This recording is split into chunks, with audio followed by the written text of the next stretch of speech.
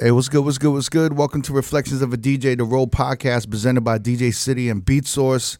I'm one of your hosts, DJ Crooked. We got DJ Never here. Yo, what up? We got DJ D Miles. What up? What up? We have Jamie the Great. Yeah. And this is the special LA edition of the Roll podcast. We've invaded the Beat Source offices. We're here in LA, and we have a special guest. I got a lot of history with this DJ. I have a long history. We came up in New York together. And she's been in LA. She's been doing a lot of big Hollywood things with a lot of celebrities. She's, superstar DJ. She's broken all barriers. She's killed the game. She's taking But over. I knew her. Are you Harriet Tubman? No. Tubbing me? She's killed the game. But I knew her when she was this young, sweet, innocent person in nightlife. And, we came up in New York together, and I'm so happy I have her here. I've been wanting her on the podcast for a minute. We have DJ Kiss in the building. Hey, y'all. Kiss. See, I didn't know you as Kiss. Did I meet you at PM? Yes. Oh, my God. See, she doesn't even remember. Wait a minute. No. See? Because I just always associate you with scam artists. But, oh, my God, we go back further than scam artists. We go back further than scam artists. Yo, you just blew my mind. You don't even remember. See? Damn, See, he talks about it all the time. I do No. talk he's about like, it. yo, I knew. I bring Kiss it up. I before. bring it up at least once a week. It was like, yo, is it? Whoa. Crooked, It's like- you just You know who blew- you are on my just phone. blew You know my who mind. you are on my phone. Jakissa. Chakissa Taylor. Wow. Oh, my gosh. Yo. He speaks to you. He speaks about you like you're LeBron. He's like, yo, I seen LeBron at the park before her LeBron was reaction- LeBron. That's so Good. She remembers everything by her reaction. Yeah. 100%, but for some reason I'm just scam, but no, we go back to PM. We That's go when back I've to stepped PM. foot into nightlife, period. Yeah. To explain Club PM, right? It was one of the first clubs in the meatpacking district in New York. Mm-hmm. There was Lotus, and then there was PM. There was Cielo, APT. and then PM was the first club with these promoters, Unique and Kiki. They were Haitian promoters, but they were And killing Dimitri. the game. And Dimitri. And they were killing the game. I was DJing at Pangea for Unique and Kiki. I did their first hip hop party at Pangea. They're like, we're opening the club. And I started doing PM. So it was me on Saturdays, and it was MOS on Fridays. I remember. So I was there every Saturday, and there was a cocktail waitress that would come to me every time I DJ'd, right? So we always talk about the arc of DJing, in New York. I'd go there, I'd get there at 10 o'clock, I'd set up my records, right? And I'd DJ from 10:30 to 4 or 5 a.m. sometimes. Marathons. This is on Marathon vinyl, sets. right? This is on wasn't- vinyl. Marathon sets. Yeah, carrying 3 crates of records and a record bag. Yeah. And the way New York was, you played classics. So you played classics, you played, from 10:30 to 11:30 or maybe midnight. And if the crowd was feeling it, you kept hitting them with classics.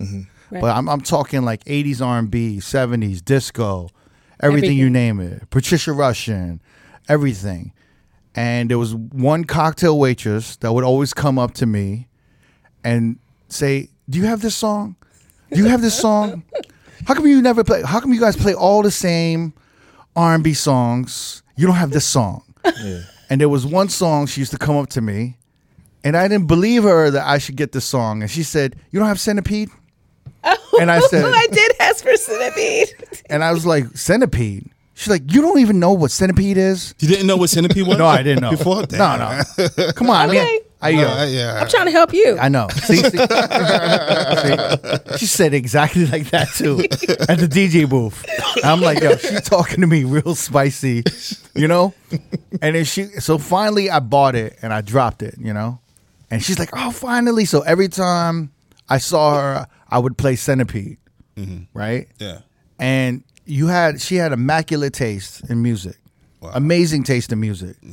So I think at one point she was talking to me, and this is probably around the year when I was about to move to Vegas. She came to me and she was like, I'm going to start learning to DJ. I think I want to start, learning. And I was like, oh shit. I was like, I think you would be great. I think we talked for a little bit. Yeah. And then I don't remember what was happening. I think months went by, and I was like probably about to leave New York. It was 2005, I think. And everyone, and I was gonna come to Vegas, and I remember Unique and Kiki and Dimitri was like, "You're making the biggest mistake of your life. Vegas is the worst place to go. New York is the epicenter of nightlife. You're making the biggest mistake." DJs were like, because I was actually finally killing it. I think I was, top tier. yeah, I was like finally making $1,000 a night at PM, which is really hard to do in New York. Yeah. So like when you're making a G a night, it was like, yo, you're doing really good. I think I was doing Ruby Falls. I think there was Lord. there was a bidding war between Ruby Falls and PM on a Saturday. For you. Yeah. Who was the the GM who was like a hockey dude? Gordon. So Gordon hated DJs. Hated. He thought- hated yeah. everybody. Yeah. He hated the waitresses too. Yeah. He thought DJs were so replaceable. Yes, Yeah. he did. So I asked for a raise. I think I was getting like $800, and I asked for $1,000. And he's like, "Who's paying you $1,000?" I was like, "Ruby Falls is paying me $1,000." He's like, "Go to Ruby Falls." Okay. So I went to Ruby Falls. 2 weeks or 3 weeks later, they Maybe. said, "We want you back. We'll give you $1,000." And I got my $1,000, and it was a good lineup. It was like MOS on Friday, and then me on Saturdays, and I would talk to people like, "How was Friday?" Because I would be like, "I want to know how MOS was doing." Right. Like, "Oh, he was dope. He played this. He played that." I'm like, "Damn, man, like he killed it." So I got to kill it tonight. So anyway, me and MOS would talk, and right before I came to Vegas, I was leaving. He was like, "Yeah, I started hanging out with Jakissa," and I'm like, "Oh yeah," and he's like, "Yeah, I think I'm show her like how to, I was teaching her how to DJ, and we kind of clicked." And I was like, "Oh, really?" What? Tell me more. And I was like, I knew she wanted to learn how to DJ. And I was like thinking in my head, I was going to say like, maybe I'll show you some shit. But I told him, I said, I didn't know if I wanted to show her how to DJ because what if she became bigger than me or something? I don't know if I can handle that shit. Right. Right. Damn. And I said, you should, I was just like, yo, be careful, man. Cause I was joking with him. I think I said something like, yo, she might blow up, And he was like, yeah, no, we good now. I'm like, and I thought I think y'all dating maybe starting. Right. And I was like, oh, that's cool. Like, that's perfect. I mean, she's like, she's such a sweet person. She has great taste in music, super cool. And I went to Vegas. And then from that on, I turned my back to New York. Right. But during that time in New York, I never heard the story of what was going on and how you started billing and started becoming a DJ in New York. And all of a sudden, all I knew was that you signed to Scam and you were blowing up. And everyone I knew was hating. They were like, what the fuck is DJ Kiss? Where did this come from? What is it? How can we get rid of it? Yeah, you were killing the game. Because here's the thing: one of the number one DJs in New York that was a woman DJ was Sky Neller, right? Yeah. She was like That girl. that Before girl. there was that girl, she was that girl. Sky Neller was And the Beverly, shit. Bev Bond. Beverly Sky Bond. Neller. They were that girl. They would, yeah. Those Beverly girls. Bond was the shit. Yeah. She was the shit. Yeah. Sky Neller was like doing all of Fashion Week. She was the girl, and you were a threat. You like surpassed her to a certain point. You were killing the game. I don't think motherfuckers realize that you were one of the biggest women DJs in the 2000s, and you were killing the game. But I was so happy when I saw you because I saw from the beginning. Right. And then when you joined Scam, I remember, and I was just like, oh shit! Like everyone was like, yo, where she came from? I'm like, no, man. There's like, Yeah. she's good, and she knows her music. And Crooked always marveled at your taste in music. Oh, Like I always. appreciate that. Because she would spin with MOS, and MOS is a party rocker, so he's like a big room party rocker dude. So when I hear him, I'm like, he's focusing on energy. Yeah. But then when she would come in, she would be playing shit to like, oh man, I forgot about this song. And the vibe would change. So it went from like a raw dance, big room, kind of like aggressive, y'all motherfuckers are gonna dance energy, to a real super sexy, vibey. Like she was pushing vibes and like really good selection early on. But And that's you why always I started impressed me. DJing though. Yes. Because I wanted to play songs for people.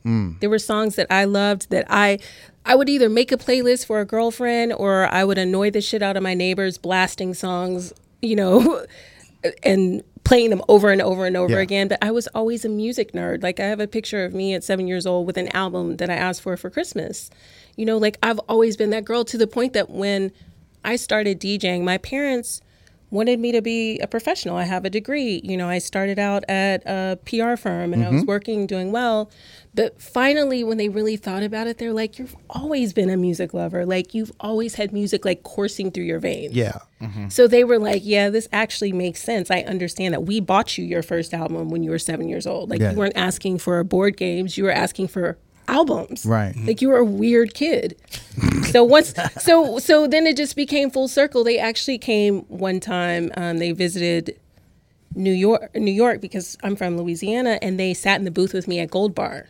And so I'm playing songs that they played for me as a kid. I'm playing them now for this crowd, and they're behind me, and they were like, oh, we get it. Right. Like, all of that shit influenced me. Now I'm influencing other people with what you brought me up with. Right.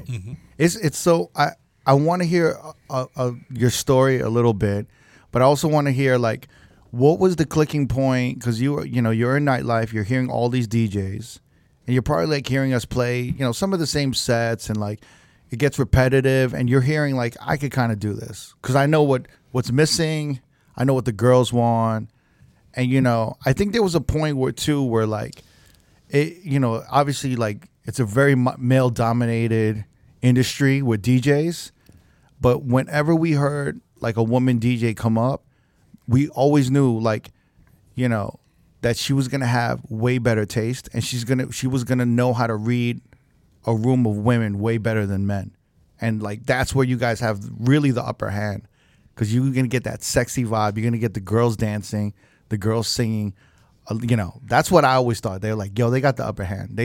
They know exactly what women want. And a lot of the dudes, some of the dudes later, like in the 2000s, they were DJing too much for men.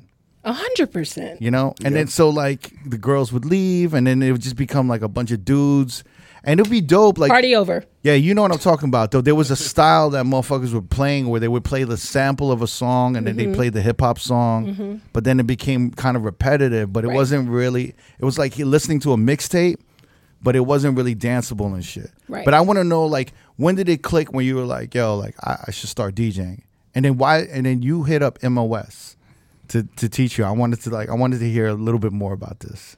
Well, everything happened really organically. So I was doing bottle service at PM. I quit my PR job. I was just like, all right, I'm not making any money here. So I started doing bottle service at PM. And through the course of being a waitress, I just got trained to be a DJ because I hear music every single night. I see how DJs are putting it together. I would see that some nights, I'm not going to say the person's name, but No, some say nights. say I want to hear it, but bleep absolutely it. am not gonna say Bleep it. Bleep it. We'll bleep it. I swear. I'm not saying it. Tell us later on.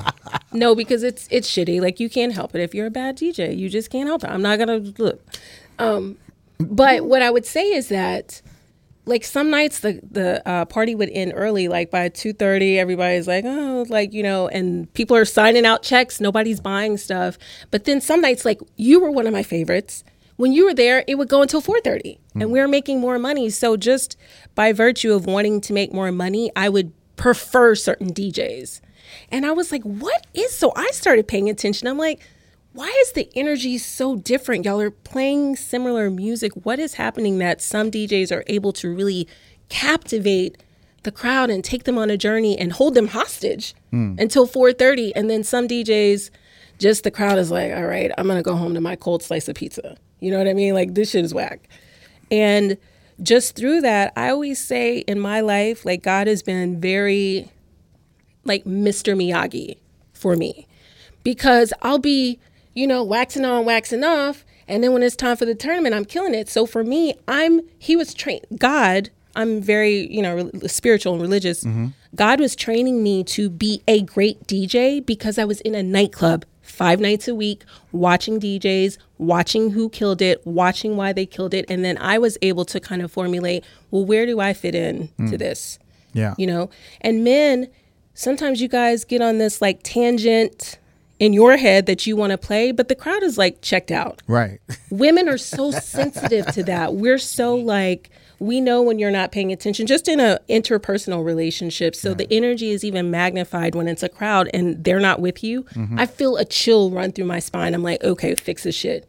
You know, and I'm going to fucking figure out what these people want. I just won't take no for an answer. I'm going to figure out what this crowd wants. And I came into it with that fucking energy, you know? Yeah. So you linked up with MOS, right? Oh, I'll tell you that story. So yeah, he started. Because these motherfuckers joke with me all the time. Well, it's because when we had MOS on, MOS confirmed that you had asked Crooked to teach you how to DJ, but since he was kind of intransitive moving, he's like, nah, I don't have like. Basically, I Crooked can't. was so nice. He was so sweet. Like, I wasn't meaning it and like, I'm going to take your job. But I was just like, it was just something that had kind of piqued I my joke all the interest. time. I'm like, I tell motherfuckers like if you're going to teach a girl how to DJ, you have to be ready for her to be comfortable that she going to blow up and then y'all going to break up. And then, and then you're going to see her and then you're going to see her blow up and then she's going to be with like a better looking dude with more money who's more famous, and everyone's and then your boys are always gonna look at you like, yo, You saw your girl? That could have been you. you saw Jakissa. You fucked up. So when we Like, yo, when we Jakissa look good at the Oscars.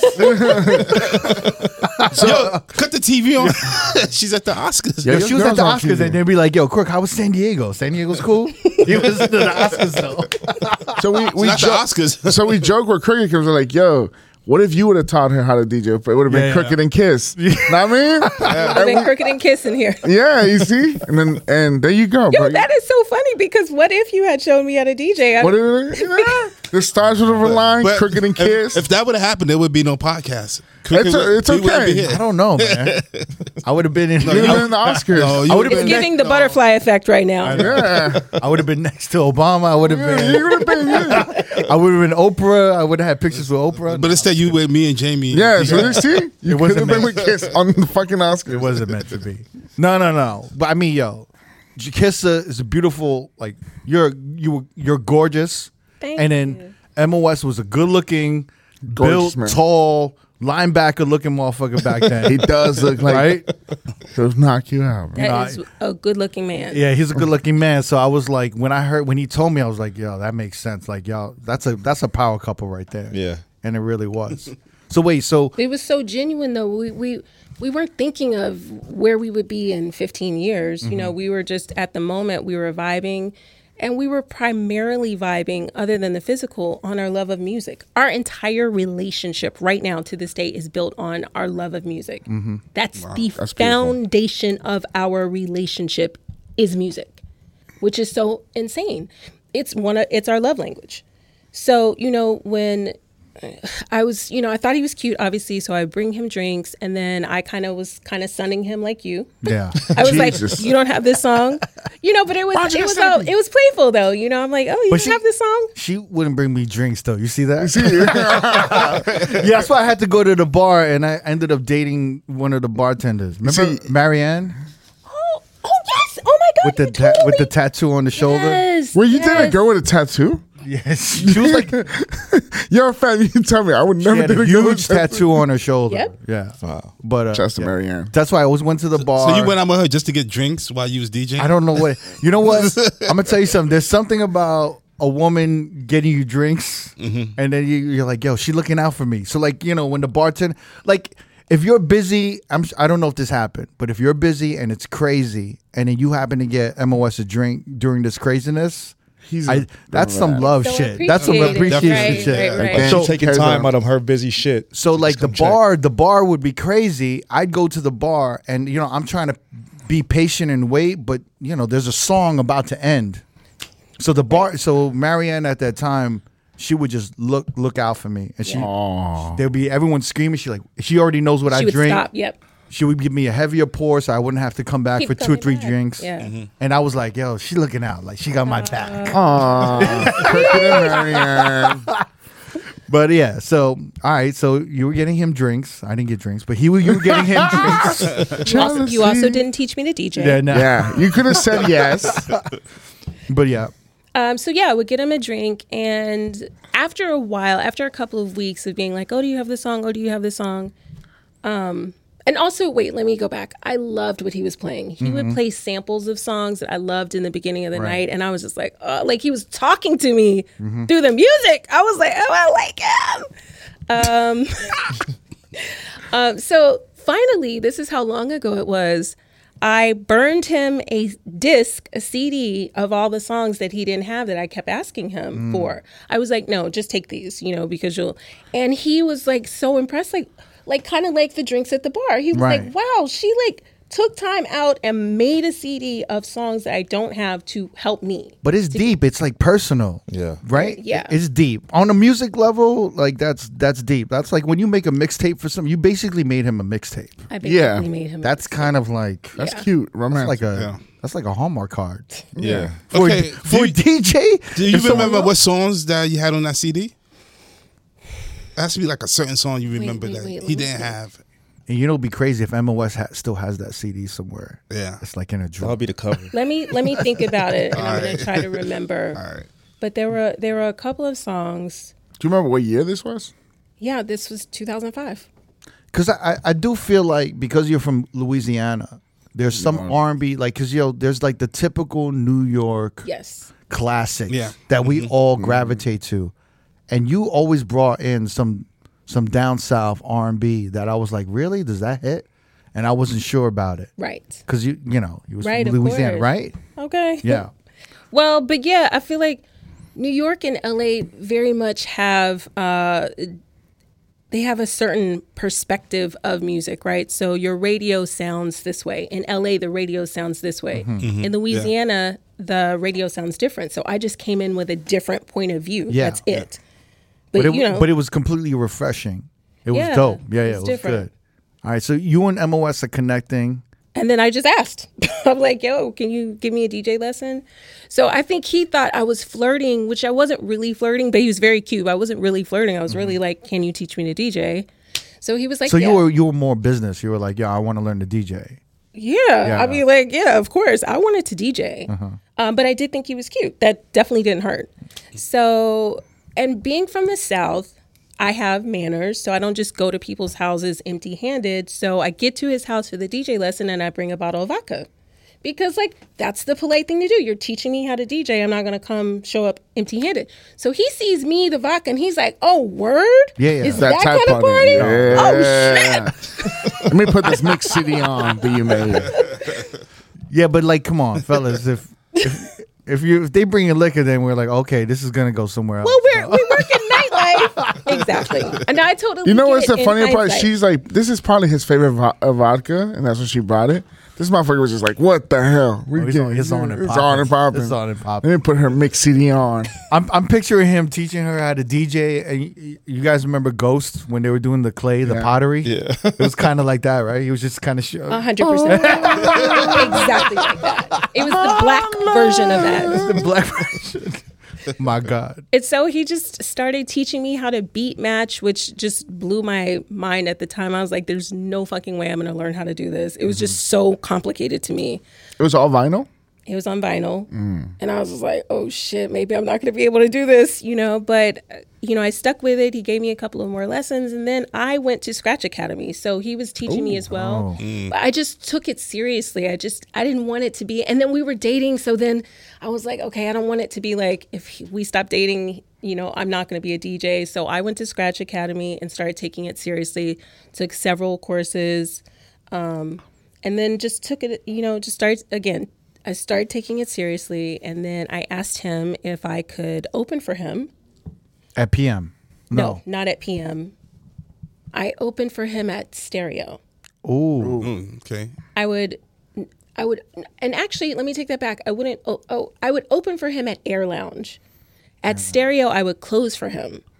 So when I would go to Stereo, and also the other thing about me is I loved, in addition to R&B, I loved like NWA. I love like really hardcore hip hop. Right. So at Stereo, I would come on after him and I would just be playing all this hardcore shit, like da da da, because it's like a party at this point. I'm not like playing smooth grooves.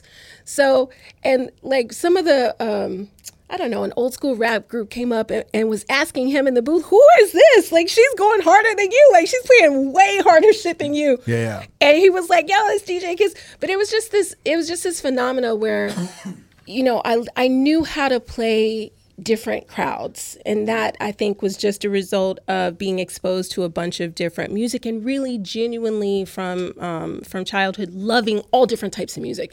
Because as you guys know, music wasn't segregated back in the day. Like, if you wanted to watch your Prince video, you had to watch the whole video show, right? So you would learn all the music. Just to see your song, you had to watch the whole show. You didn't know what point in the show your song would come on. So you were exposed to a lot of different music, and I just learned to love it all, and then it just came in handy.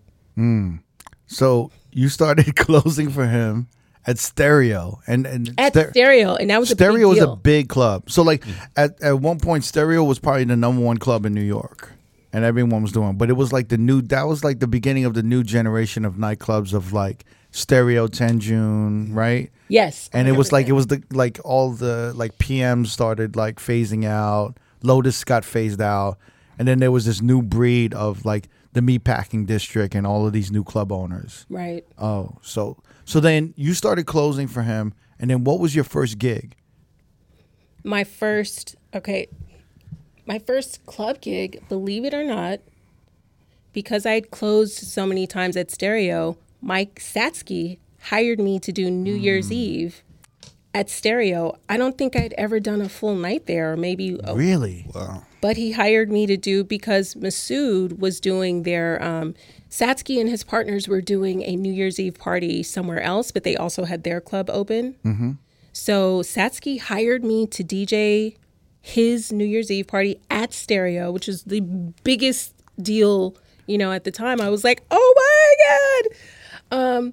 And yeah, that really kind of set it off for me. Shit. So then after that, where were you DJing regularly? Like what were your residencies in New York? In New York, I mean, I've played everywhere in New York, but the early before, Yeah. I would say the Avenue and Marquee generation, I did do Marquee. I would do upstairs at Marquee. Mm-hmm. You know where else was my first residency that I got on my own, not affiliated with anyone? Star Lounge. Star Lounge. Do you remember Star? It was Star something in the Hamptons. It was a big club. That's where, like, if you remember, like Lizzie. Oh, that Gruffin- was Conscious Point. exactly. Originally Conscious Point, then it turned into Star Lounge, I guess. Star Yeah. something. I don't think Yes. it was called Star Lounge there, but it was Star. I know what you're something. talking about, yeah. So it was the same owners. Yeah. They were opening up a spot in Manhattan. And one of the waitresses that worked with me at PM was like, oh, they're opening up this new club. And I was like, oh, shit, I want to try to get a job there, DJing, you know? So I went to the club without an appointment, without calling anybody. I walked in, like, the club was under construction. Like, the floors weren't even down yet. But I, like, you know, crawled to the back, and there was somebody back there, and I was like, hi, I'm DJ Kiss. I would like to try to get a DJ night here. And they had me come back and audition. The club was not finished. I auditioned to in an unfinished club. I practiced my little audition at home. It's very 8 Mile, you know. Right. I practiced my audition at home, and I was playing. What was I playing? I played something crazy. Like, I played Daisy Lady during this set. Like, it was just something crazy. Like, it was a mix of stuff. It's truly open format, but I remember that specific song that was in the set. Mm-hmm. And I auditioned, and they gave me the Friday residency at Star Lounge before it even opened. Like, it was a brand new. So I worked very hard, right? But I was also very fortunate, because not everyone's hard work gets met with the same results. And I understand that, and I'm super, super, super, super, super, let me go on record and say, very grateful. Yeah. Very lucky and very grateful. I did work hard, but also I was lucky. Because these different things, like getting the New Year's Eve job, going to this club before it even opened, and getting a job, auditioning for these people, you know? I mean, it's always a combination of being ready and getting an opportunity, right? Facts. So some of the opportunities come from luck. Some of them come from kind of being in the scene and everything like that. But you really have to be ready, Right. and that's the thing about New York. If you're not ready, they're not gonna hook you up. For your first residencies, were you on vinyl, or was this at the point where you had got on Serato? Serato. So I learned how to DJ on vinyl, but it was exactly at the point where everyone was just doing Serato. Yeah. But remember, you used to have to bring your own Serato box every night. Yeah. Yeah. The clubs didn't have it. You had to set your own Serato box up. Right. Every you had your Serato box with you. Yeah. Yeah. Wow. So then, You remember? I remember that time. Yeah. so while I was in Vegas, Killing it. well, yeah, well, Murdering it. I was grinding, and then you were in New York building this. So by this is like maybe around 2007, you started working more steadily. When did the Gold Bar open and all that? Do you remember Jamie? He was the bartender manager. He opened Kane and then he opened Gold Bar. Oh, okay. So I had a connection. I still had to prove myself, but I, just wanted to try a night. And Gold Bar was, when you say open format, it's super open for it's actually not open format because they didn't want to hear anything new. You could only play classics the whole night, and you had to get an entire club dancing for 6 hours. The set is from 10 to 4, only on classics. So that really stretched me and made me understand how to get a crowd on their feet without playing anything new. So once I had that skill, I could play anywhere because a lot of I'm jumping around, but a lot of opening DJs, a lot of DJs that opened for me rather, they were just kind of like, who the fuck is this chick? And they would just play whatever they want. They didn't adhere to the rules, right? When you're an opening DJ, you play opening shit. Yeah. But because I was a woman, they didn't give a fuck. So they would try to burn me and play like, the hot shit. I'm like, you're playing for the waitresses. Like nobody's even here yet, but go off. But I learned you can play whatever the fuck you want before I get on. I'm still going to smash it. You can play every hot song on the chart right now. As soon as I get on, I guarantee I'm going to smash it. I don't have to play any of that. But I learned that from Gold Bar, from having to do that for 6 hours, keeping people's interest with classics. That's right. Any other city, maybe besides Miami, you couldn't get that training, right? You couldn't get that 6 hour training. Absolutely. 6 hours. I talk to West Coast DJs a lot, and they always say like, whatever, you keep talking about these marathon sets. I'm like, no. When you do a 6 hour set, from regularly, open to close, when you're stuck in a big room in a big nightclub and you don't know what to play, your instincts come. So like whatever comes to mind, you already have 6 hours, 18 hours. You have all this, like from all these marathon sets, you have so many little sets from every era. It could be 80s R&B. Yep. It could be new wave. Yep. It could be old school 90s hip hop. Reggae. Classic rock. Dance hall, anything. Yeah. But because you've been doing these 6 hour sets for like 2 years, 3 years, you have so many places to grab from to give you more time and buy you more time to figure out what the crowd wants. Yep. But they don't realize that shit. Like even right now, I wouldn't want to do a 6 hour set. That shit is just too long right now. But that's what we started. But it's the best training. It's the best training. Yeah. Also, you learn the vibe. You see the crowd come in and you feel the energy and you're like, all right, it's time to start, getting a little more crunk, You learn your pace too, right? You learn your pace. Like imagine if you're just doing the main part of the night. Oh, like you didn't even ease these people into anything. Right. You just got on and start playing hits. Like any asshole can do that. It's just You can get a fucking Spotify playlist and just play the hits. Right. Yeah. But there's no like foreplay. There's no warming There's no up. foreplay. Maybe that's why I like it so much. Yeah. There was no foreplay. But it's great because it's like even when you're opening, there's songs that you test the crowd with.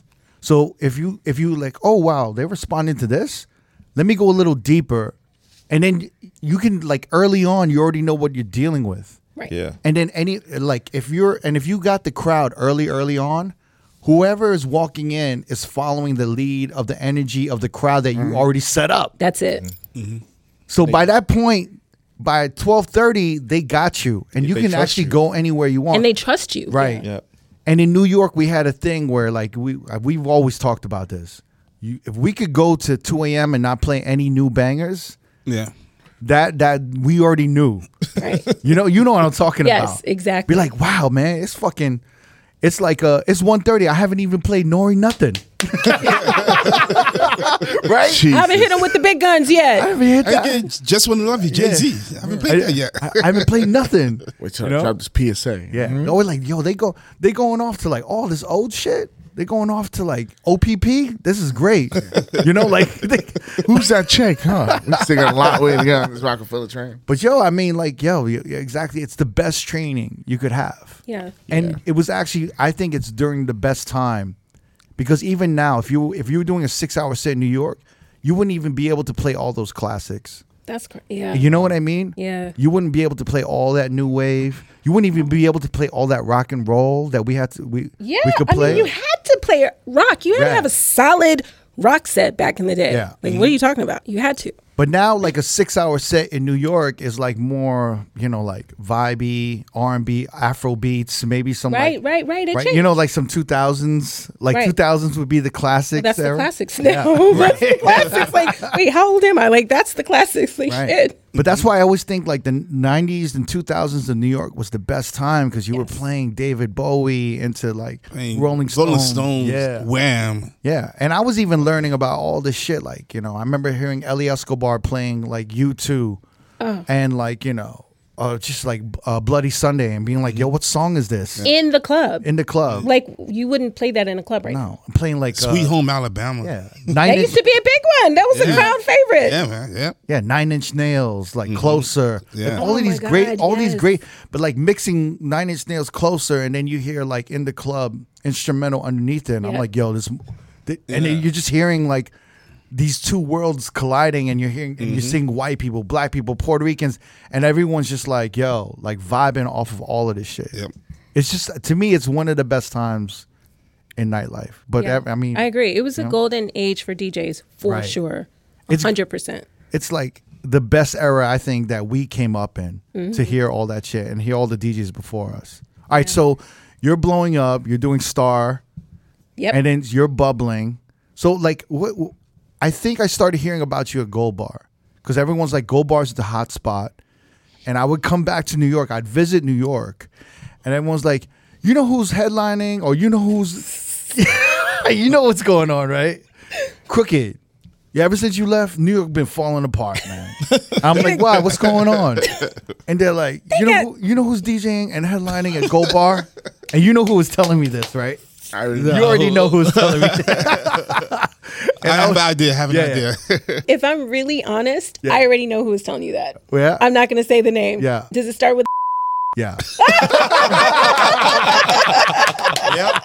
I'm gonna bleep that one letter. I already know. You already know. I'm not even mad at that. I totally get it. It Yeah. just happened that way. I didn't, you know what I'm saying? I can't help it that people started hiring me. And it's not like, wouldn't you rather them hire someone who's really fucking in it for the right reason than to hire just a fucking face that's just pushing play back there? No. You know? But the thing is, like, I was like, no, like, I get it. Because she was putting me on the music. And she was like sending me, like, she was making me embarrassed. Like, I don't know Centipede. I don't know that. I would go to Rock and Soul, like, do you guys have Centipede? They're like from the 80s. And Ruben's like, yeah, we got Centipede, You get that shit. All right, so you're blowing up, you're doing New York, you're killing it. I'm sure motherfuckers are giving you Fashion Week, you're getting Fashion Week events. I had to fight for those jobs. You did. Because like everyone who had a Fashion Week event and was like tied to a brand, they would never let go of that, or they would Ever. never get replaced unless they really fucked up somehow. Yeah. Or they died or some shit or some Yes, shit okay. happened. Right? That's a lot. Like no one loses a corporate event, No. right? So you started trying to build all of this. Yeah, brick by brick. I mean, my background was PR, so that really helped me. So I put together a press kit. Like, I knew how to speak to corporate people. Perfect. So that really helped. And that's where I was able to help Masood or MOS. So when he was teaching me how to DJ and he was, helping me with my swag in the club and, just giving me the confidence to go in this room. And you can kill it musically, but you got to walk in that motherfucker. Yeah. Like, I'm about to kill this shit. Talk your Like, shit. don't fucking talk to me. I'm about to kill this shit. You got to walk in that shit like Rocky. You know what I mean? So having him have my back and having trained with him, Yeah. and studied with him and listened to his sets and your sets and stuff, that really gave me the confidence. But what I was able to give to him was the more corporate part of it. So like when we got together, I was like, okay, you need to do a photo shoot. I set up the photo shoot. I was like, all right, you need to do a press kit. We did a biography, so I started helping him package himself better. So between the two skill sets, it really helped us both. Right. You showed him the blazers and the collar Yo, this shirts. is like I may or may not have Bought a get few of those. goosebumps hearing this, bro. Like that love language of music, and like you said, and you guys my just gosh. compliment each other so Yes. well, and you teaching him something, him doing the same. Like that's incredible. That could have been crooked, man. I mean, Jesus, crooked. See what you've done? he You could've got a press dropped kit. the ball. 'Cause Drop the ball. I think Big time. for men DJs, at least I can speak for myself starting out, that is something that you don't realize how valuable those tools are. To package yourself, market yourself, do those things. We're focused on, I was focused on strictly music. Skill. Right. But then you learn that skill, yes, you need to have it, but it's not all there is. It's about 50%. Yeah. You know, part of it is your image, how you're packaged, who you're affiliated with. And at one point in our early journey together, we literally sat on the floor, he and I, and we wrote the top DJs out. And we went through each DJ and we said, what do they have that we don't have? So we'd be like, do they have a celebrity connection? Are they famous? Are they fucking somebody? Like, we're like, what is the thing? Why that is them and not me? Yeah. Well, not in a and not Not in a like- salty not in way. a salty way, In a yeah. way like, let's figure this shit out. And Yeah. we really dissected it. And I am not being facetious. We sat on a floor with a pen and paper and we're like, okay, Mark Ronson, Samantha Ronson, Sky Neller, what do they have? What they're affiliated with this? How? And I was like, okay, if we don't have the celebrity connection, what can we do to make up for that? You know? But we just studied people who were successful. Right. And we try to figure out where we can fit in Yeah. that hierarchy. And in a sense, if you're in any business, you should do that. Yeah. You should study the best, and you should see what qualities they have that you don't have. Yep. And then you should work towards getting those qualities, and also seeing what they don't have that you have. Right. Right. And so that's actually a perfect thing for anybody to do, Yep. Yes. to be honest. But also what we're not talking about is this is before social media. This is before the internet. It's before Instagram. And actually, Lord. and PR was really important because I remember New York DJs were obsessed With with PR. getting their name mentioned in the Page New York 6. Post. Yeah. In the page 6. Gotta be in page 6. This was the era where motherfuckers, there were DJs probably towards the late 2000s, and I think stereo was definitely the major club where everyone wanted to get mentioned, where, I don't know, Britney Spears and, I don't know who the fuck was popping at that time. Like Justin Timberlake. Yeah, Justin Timberlake, Hannah Montana, or whatever the fuck. Dancing to DJ Crooked. Boom. Yeah, dancing at stereo to the very late nights with DJ Kiss or Blase Blah. And DJs in New York were paying, I think, about $5 to $7K a month to PR agencies. I thought it was 2K. I didn't even know it was that much. It was pretty expensive. It depends on which agency, because Yeah. we hired a publicist as well that was not that expensive, but there are publicists that are that expensive for sure. Yeah, so it's like you could pay $2,000 and you'll get maybe one mention a month. You pay $5,000, you might get mentioned like every week. Numerous times. Yeah. So it's like kind of like how much you shell out and how much you pay. Right. They're gonna work harder to make sure you're mentioned and you're there. Yeah. That was the only outlet of advertising. Yep. At that time, I forgot about that. Page 6. Yeah. When's your name in that fucking article? It was like the publicist big era deal. because Wow. everyone was like, Yeah. "Yo, you got a publicist? You got a publicist?" Yes. Because and they would like coming to me like, "Crook, you got a publicist?" I'm like, "No, like, man, you falling off, man. You need a publicist." Need a publicist. Damn. And I remember I did research and I was like, $5K. I'm like, get the fuck out of here. I'm not paying $5 fucking K for a fucking publicist. That's crazy. Well, and the only social media at that point was MySpace. So Yeah. Yeah. But that- MySpace. Yeah, exactly. that was the only type of social media. But even then, like that one kind of, you got to be in somebody's top 80. But it's not a good look. It wasn't like a look like getting mentioned in the paper. Right. Do you know what I mean? And there's like, and especially when you're in New York, there's a pretension that you got to get mentioned and you have to be around certain circles. Right. Which is one of the reasons why I moved to Vegas. Yeah. I could see Because that. I knew I was like, all right, I'm a decent DJ. You know, I work hard, but at that point there was like this stigma. If you're not a rich kid, you're not going to be in the cool circles, and you're not going to do The like cool the gig. big, the cool gigs. That's another reason why I moved to Vegas. 'Cause Right. I Yeah. realized that when I was spending out in New York. You did the same thing. That's what you realized, Yeah, yeah. right? Like when I saw Mark Ronson blowing Yeah. up, Yeah. Just Ski, all these guys, it was like, yo. The cool I saw what was happening. I was like, all right, it's time to make that move. Yeah. Let them take over, and I just move to Vegas and do my thing there. Yeah. Because it became less about DJing and more about society. And you're like, well, Like who you know, who you hang out with, who you could bring to the party. right, So- exactly. That was a big thing as well, your circle, because the clubs would hire you hoping that your circle, your friends would come. So that's why they would. Yep. It's like a bunch of things too, though. It's like style, the clothing, being like the rich kids were tied into someone in fashion. They knew this person, they knew that.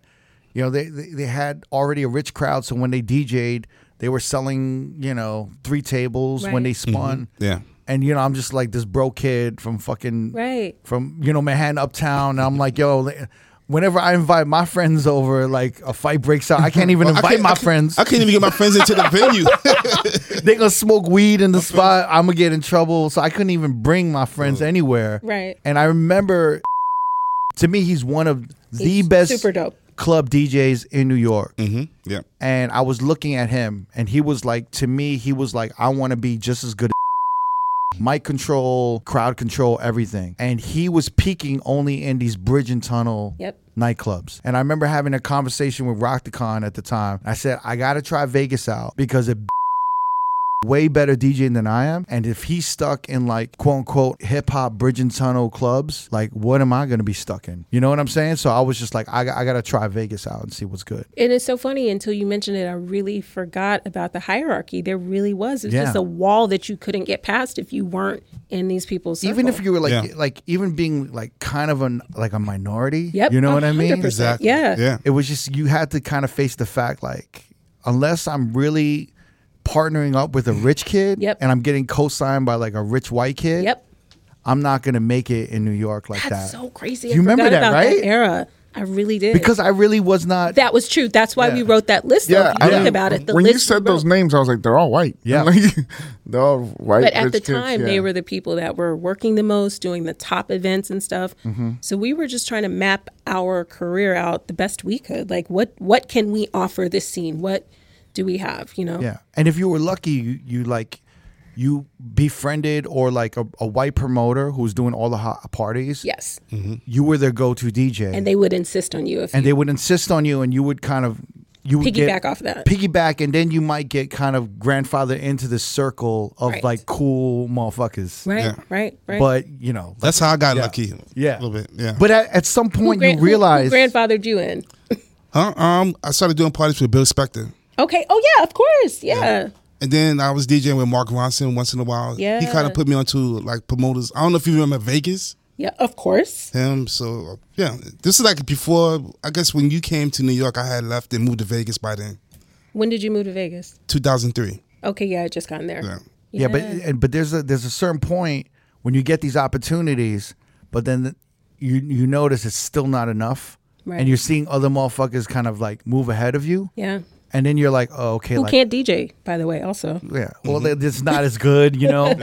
But you're just kind of like, yo, like, so I'm not in those circles. I'm not like tapped into like all the rich white kids. So I got to figure another thing out, you know. In hindsight, now I totally understand why you moved. Yeah. I don't know why I kind of forgot about that whole time period, but it was very hierarchy. It was very weird. like, are you celebrity? Are you affiliated with a celebrity? Or Right. Or it's kind of, and it was also another thing of like Crooked, you know, like that's such a hip hop name. You like use your real name, like Richard something, like you know what I'm saying. Richard S. right, Like right. I remember rock because it was like Mark Ronson, right? Right. Yeah. It was like Todd Malice. There was like all these other Sky dudes, Neller. right? Sky Neller. It was like It's all these very- real name motherfuckers. It was like, oh, you like DJ Rampage? You're like, yo, you on that hip hop? Like, I want to be tough. So they were like, oh, Crooked. Like, you know, why you sounding crooked? Use your real name. I never thought about that. Wow. Oh, no, but it was at the time Who was because the other DJ that was Delight DJ? Annie Quinn. There you go. Yeah. Yeah, that's what I'm yeah, talking about. Annie Quinn was killing. He's Yeah. nasty. But Rockticon had the dopest name. Rockticon is the dopest name ever. And he was like about to change it to Andrew Brown, Like, that's which is the crazy. worst Right. name. So I remember he gave me a business card and it said Andrew Brown. I'm like, what the fuck What is is this? I'm like, do you do like accounting? Real Like, why are estate? you giving me accounting. Like, I was like, why are you giving me this card that says Andrew Brown? He's like, all the promoters been telling me to use my real name. I'm like, dude, Rockticon is the sickest fucking name ill. I've ever heard. Andrew Brown sounds like some dude that does my taxes. Yeah, like, I'm saying he does shit your is whack, taxes. yo. And it's Andrew shit because we used to do the Reservoir Dogs. They're like, Yeah. Mr. Brown. I'm like, sounds like Andrew shit. So, so he kept it Rothicon. But that I remember that era distinctly because I was like, I got to move to Vegas. Yeah. But- It was smart probably in hindsight because there was Probably. no way to get in. No, I would have been, when I The when- only reason I was able to, again, because I had been a waitress, so I had relationships with these people outside of DJing. So it was kind of like, oh, we'll give her a chance. But if you didn't really know the club owners and the managers and stuff, and you weren't a rich kid or affiliated with a celebrity, yeah, they're probably not going to give you a chance. But also having that PR background is important. And also like just being able to sit down like you did and make that list and really just like take it seriously like a real business. Yep. That's great. From day one, Yeah. we felt like that. What year was that when you put the list together? Do you remember? It was like probably 2007, 7, 8. Well, 6 or 7. DJ AM era. Yeah. Yeah, it was definitely the DJ. Oh, that's AM. when New York started trying to be like AM too. That Remember was a horrible that was an time. era. That was an era. That was an era. That was so horrible. I used to go back and I'm like, oh my God, why are they trying to DJ like West Coast DJs? Doing the same mix as that. Yes. You're like, no, you have a distinct sound. Let's keep it New York. No. Yeah. That's crazy. So wait, when did Sujit at Scam sign you? When did he take notice of you? Do you remember? Were you doing like Atlantic City and all of this shit before that? I was. Yeah, I think that was it. I had gotten so much stuff on my own that, for Sujit, it made sense because if you have to bring a DJ in and now you have the same number of clients, but now an extra DJ, then somebody's jobs are going to get taken. Well, you were probably taking work away from his DJs. So he's like, Well, no, yeah, so yeah. in general, that's the business model, right? So if you have the same number of clients, but you bring on another DJ, then somebody's jobs are getting taken. But if you bring on a DJ that has new clients, then they're actually adding to the pot. And for Scam Artist at that time, they only had Sky. And Sky was a high-end DJ. So there were some jobs she's just not going to do for that money. And Yeah. Scam was like, we don't want to let these jobs just go. So they wanted to get a girl that could DJ that could take those jobs. So that's Right. who I ended up being. I remember Sky used to complain about Sujit, and she would have these high end clients, like fashion clients, Right. like high end, like I'm Dior. Dior, Yes. like a Louis Vuitton or something. And she was like, I can't believe the way Sujit is talking to these motherfuckers. Yes. And she it was to the point where she's like, you're not talking to them anymore. I'm talking to them. Right. Because you're fucking this all up. Right. Because, Sujit is just very just abrasive. raw. Yeah. He'll send an email like, I'll be like, hey, I haven't been in Miami in a minute. He's like, I'm on it. And then he'll send an email to someone in the club in Miami like, DJ Crooked, ? Thoughts? Right. Yo, you have no idea how much I fucking love Sujit, though. Yeah. I adore Sujit. But I Because of how get it, he yeah. is. Yeah. He is who he is. Yeah. But then the motherfucker in Miami is like, yo, Sujit just sent me this email. DJ Crooked ? Thoughts. Thoughts. But so you're doing this, so you're handling all your bookings.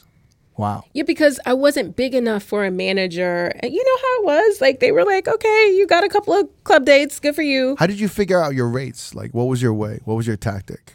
Did MOS help you out with that? He did. But essentially, I was so new, I was just taking whatever they gave me. Honestly, I DJ'd for free a lot. Just Wow. you have to get yourself out there. There's no other way. You've got to get yourself out there. Crazy. So, yeah. And I overlapped for a while. So I was still waitressing for a while. So I still was able to pay my bills while I was coming up in as a DJ. And then at a certain point, I think even a club owner or something said, okay, well, you got to pick one or the other because, like, one day you're on the floor and then you're trying to DJ. He was just like, it's just. Oh, you were still juggling waitressing? Yeah, because I wasn't making any money as a Right, DJ. I was right. opening for, DJ MOS, or I was closing. Like, I wasn't making money. Oh, so you were like missing nights, taking nights off. Yeah, exactly. It was just too weird. So finally, I just took a leap of faith and quit waitressing. And Wait, where were you waitressing and juggling this DJing at the time? I was at Marquee at that time. Oh, okay. After PM, I went to Marquee. Oh, wow. So, and you know who was there at the time? Who was a big and good DJ? DJ Omi. Oh, Omi, yeah. Yeah, Omi was the girl. She was kind of the club Oh, I girl forgot about in that her. moment. Omi, Yeah. I think she's in Miami now, if I'm not mistaken. Yeah, but she's in Miami. Yeah. Omi was lovely. I mean, you know, of course, when I came, she was kind of like, "Who the fuck are you?" But she was as nice as she could be, and then we grew to have a friendship afterwards. But she was killing it when I started. So yeah. Yeah, I have some funny stories. with Omi, aw, she was so sweet. All right, so wait. So when did Sujit hit you? It must have been, I want to say 2007. Wow. Damn. It was either 2007 or 8. And I loved being with Scam Artists. I mean, they got me that residency in Vegas. Mm-hmm. So for that, I was at Studio 54 at MGM before Hakkasan. Yeah. And like, at the time, I was the only girl in Vegas. Like, other girls were opening. Tina T, Yeah, like, yeah. opened for me one night. And like, she's She's way amazing. better of a DJ than me. Technically, she's amazing. She's really great. Yeah. No, she's way better of a DJ than me. But because I was like with Scam and blah, blah, blah, the hierarchy, it was just all about hierarchy. But I think I was like at some club that Strategic owned or something. Tao. I was at Tao. Yeah, So Tao. I think she opened for me at Tao or something, but Right. way better DJ. But yeah, there just weren't any girls that had a whole night. Like, I was the resident DJ at Studio 54. Like, they flew me there twice a month. Wow. For at least a year or two. And a lot of times Masood would, MOS would be in Vegas too. So we would like literally be at two separate clubs in Vegas. Was MOS at DGI at this point or not yet? No, he was on his own. He had an individual manager. What was his name? Akil. Okay. Do you remember Akil? No. Akil Rucker. Akil Rucker. He was in nightlife and knew all the people. So he was a great manager for MOS at the time. Was it tough sometimes, like, you know, because you're with MOS and maybe your career was like maybe like moving faster than his or more ahead? Was it tough with you guys personally, or you guys always understood and you guys were always supportive, you know, at the same time? He has always 100% been 100% supportive. Yeah. He's literally my biggest fan. Like, the thing that my mom loved about him was like, for our first couple of like birthdays, Christmas, Valentine's Day, he would buy me DJ equipment. Like, it would be Valentine's Day and I wouldn't get like lingerie. He would buy me like new needles or like, you know, like Yeah, something that's like funny that. as shit. Like, yo, to the point that I had to have my friend tell him like, okay, you need to start getting her girlfriend gifts. Like, but my mom loved it because it was like, yo, she said, he believes in you. Yeah. Like, this man is buying you shit for your career. Like, you know, and so he's always been supportive. And Shouts to moms. but as you know, for back in the day specifically, there were like club DJs and event DJs, and there wasn't that much overlap. So I quickly got into the event space, Right. which just makes more money, has more opportunity, and he was still doing clubs. So what we did together was work on building his event profile. Got it. Because, you know, you can do one event, and that'll be the equivalent of 3 club nights. And, and was he like kind of like showing you certain like big room or like more high energy club things he was doing? Because I would just come to his gigs. Right, I would just right. study him. I just studied every single DJ. I just always paid attention to how people move, how they mix songs, how they quick mix, how, you know, things. yeah. I remember there was a funny video maybe a few years ago where you and MOS were in a car and y'all were talking about New York hip hop. Yes. And then and I remember you were so He tried to stun me. You were so annoyed, right? It was cute though, because he's like, yeah, you rep New York, but you really from Louisiana, so you don't really know New York true. hip hop. I don't know. true. I don't know if someone was interviewing y'all. Or I don't know No. what was going on. We were having a fight in the car, and I just turned Yeah. on Instagram because I was like, you sound crazy right now. Because I'm not from here, I don't know all the joints. Yeah. But it turns out I don't know all the no. joints. Like, if you weren't there in New York City listening to, you know, Hot 97, there's some shit you missed. Yeah. Sorry, you just missed it. Yeah, just growing up in the 80s, 90s, because like hip hop was just everywhere. Yes. Whereas like if you were outside in another city, you were watching it through a TV. Through Rap City. When it was when it was actually happening like all around us. Like everything was happening. Like Yes. Yeah. even the fashion was just all around us. Mm-hmm. Like it wasn't. We weren't looking at like a music video to be like, oh, that's the new No. Columbia rain suit. We was part of it. We was Yeah. experiencing it. We saw Yes. motherfuckers wearing Vasquez boots and like corduroys. That's crazy and because shit, in LA, you know? like it infiltrated LA so hard with Yeah. the fashion, like to the point where like we started wearing Tommy and Eddie Bauer and Yeah. all these things that was kind of foreign to LA. Like we were more like Dickies and Right. certain shit. You know what I Yeah. mean? But I was wearing Timbs like with jean shorts and like that. It's too hot to be wearing fucking Timbs in LA. But Yeah. we were just doing it The because beef and broccoli. New York, it was just so popping and it was everywhere Right. on TV. It was just, you know what it was in New York? It was so natural because there was always one fly motherfucker that was always on top of the new shit. And he introduced everybody Else to to it. Tommy Hilfiger, or then there was probably someone who put him onto something. Nautica. Yeah, but we were learning from him. He would come in with a Helly Hansen jacket. We were like, yo, what's that? He's like, you don't know Helly Hansen? Yeah. You corny, bro. Like, and we'd be like, what? And then we started like looking for those brands and shit. And it was just Man, like, man. it was just like more natural. It wasn't like TV at all. Yeah. Yeah. It was crazy. But yeah, I mean, those little things about New York. But I thought that was really cute because you were like really annoyed. You're like, what are you talking about? I know the New York shit. He's like, you don't know the New York shit. No, that saying you had to be here. Yeah. You had to be there. You had to be there. You just had to be there. You missed some shit. Period. So like you're blowing up. I remember seeing you because you were coming to Vegas. I don't know if I ever went to see you DJ, but I'm sure like No, because you were working also. yeah. Like, duh, you were killing. No, I actually saw you once at Lavo. Oh, That's the first time and I I met only you. DJ'd at Lava one time. Oh, so yeah. That was, The one time you were there. No? So He it must have obviously been there. wasn't great because I only DJ'd Crooked, I there feel once. like he was there. I must have been there. Yeah. Yeah, because I was like, well, we gotta go check Kiss. Yeah, Oh, exactly. okay, Yeah. okay. Yeah. I remember. I was always so happy to see you. 'Cause I was just appreciate like, it, Crooked. You, I really fucking appreciate you. No. For real, I was like so proud of you because it was like, I don't know. For me, I think of like, you know, if I had a niece or a daughter or anything, and you showed this early sign of interest, and it's like if you just like kind of like, you know, To see you it build up. flourish. Well, it's like you kind of like you take this small little interest, like this little thing of like, yo, I'm not hearing the songs I want to hear. And then it just grows and you kind of like feed it, you nourish it, and it becomes this craft, and then it becomes this career, and then you're making money off of it. And then I thought it was dope that, you know, like what you and MOS had, but I thought it was dope that you were like killing it so hard, and there was so many DJs that hated on you. But I knew like the story behind you. So Right. I was just like, nah, you don't get it. Like don't she's get just it. not like, and I would tell them, I was like, yo, you act like it's just so easy for a black girl to come out and blow the fuck up. Oh, You know my what I God. mean? Yo, can you say it a fucking again? Like, Yeah. I'm literally the last person that these people. If I'm here, it's because I am fucking good. Because Right. there are 10 other people that they would rather. I was have like, here. fam, if she was a white girl who was the daughter of some entertainment Celebrity. lawyer, It'd be different. Or some actor. right? Like, I'm like, yo, fam, she was a cocktail waitress at a club, and she was putting me on to 80s R&B, and of course she And plus, you wasn't from New York. yeah. And I wasn't from No. New York. I had no connections here or No. anything. But I get it. Like, fuck, if people are coming in and taking jobs that you feel like you should have. I totally get that. And it was so competitive back then. Right. But yeah, people got to respect that, dog. I came from fucking nothing. I Mm-hmm. came from nothing. I remember I would be on stage at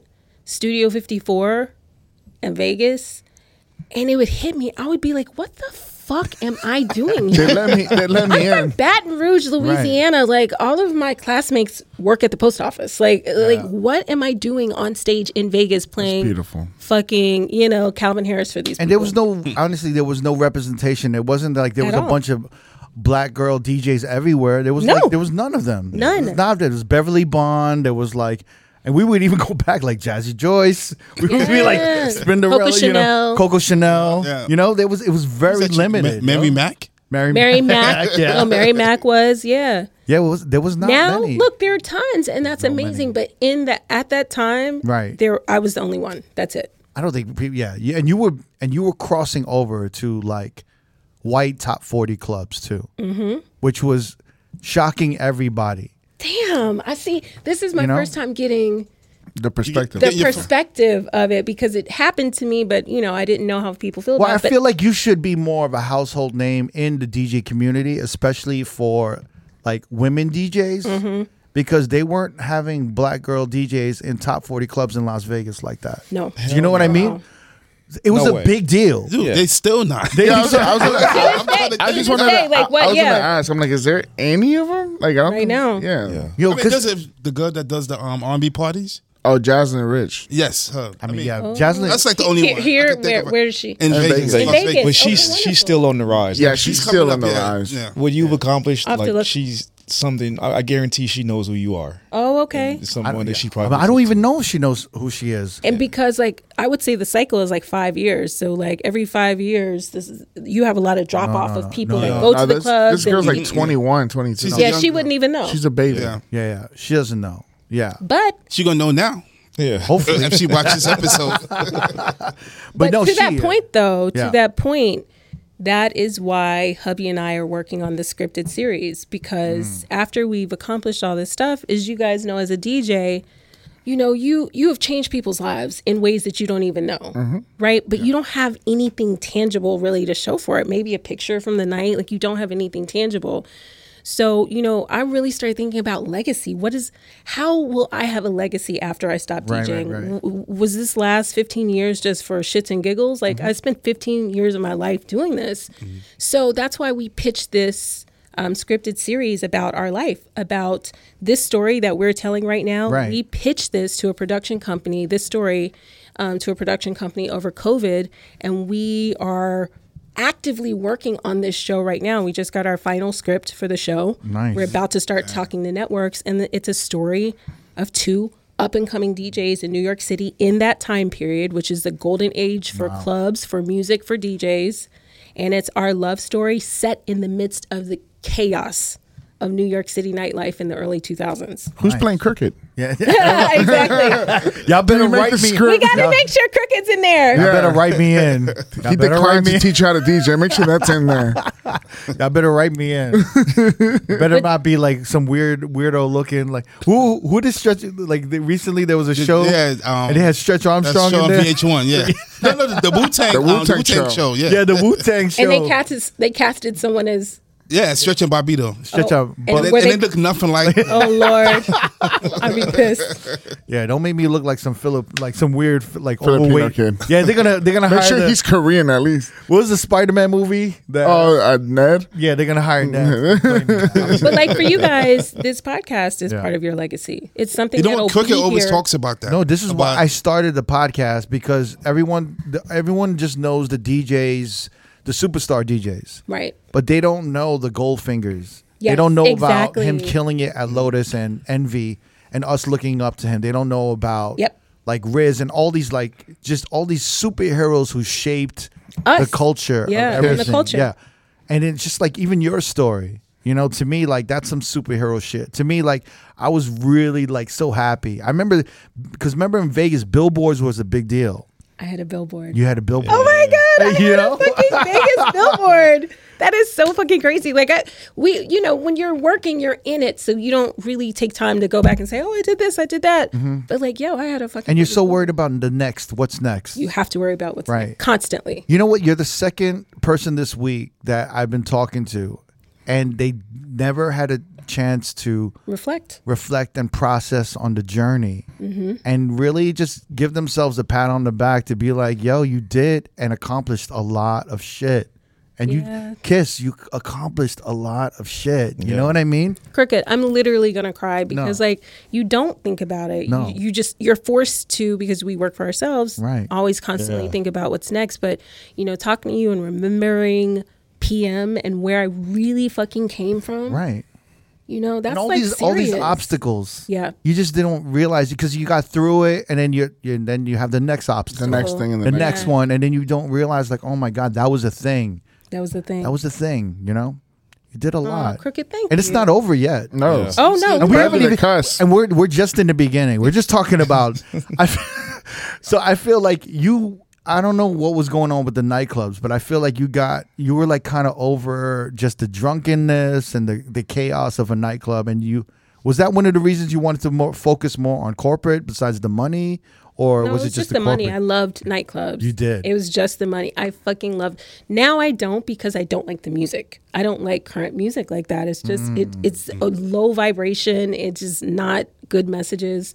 Not that fuck the police and all that stuff was good messages, but Right. there was something behind it. It was like, I'm talking about my creating struggle. awareness. Yeah, they're creating awareness. They were not pushing a lifestyle, in my opinion, the way that a lot of the music does now. It just pushes negativity on people. But sorry, what was the question?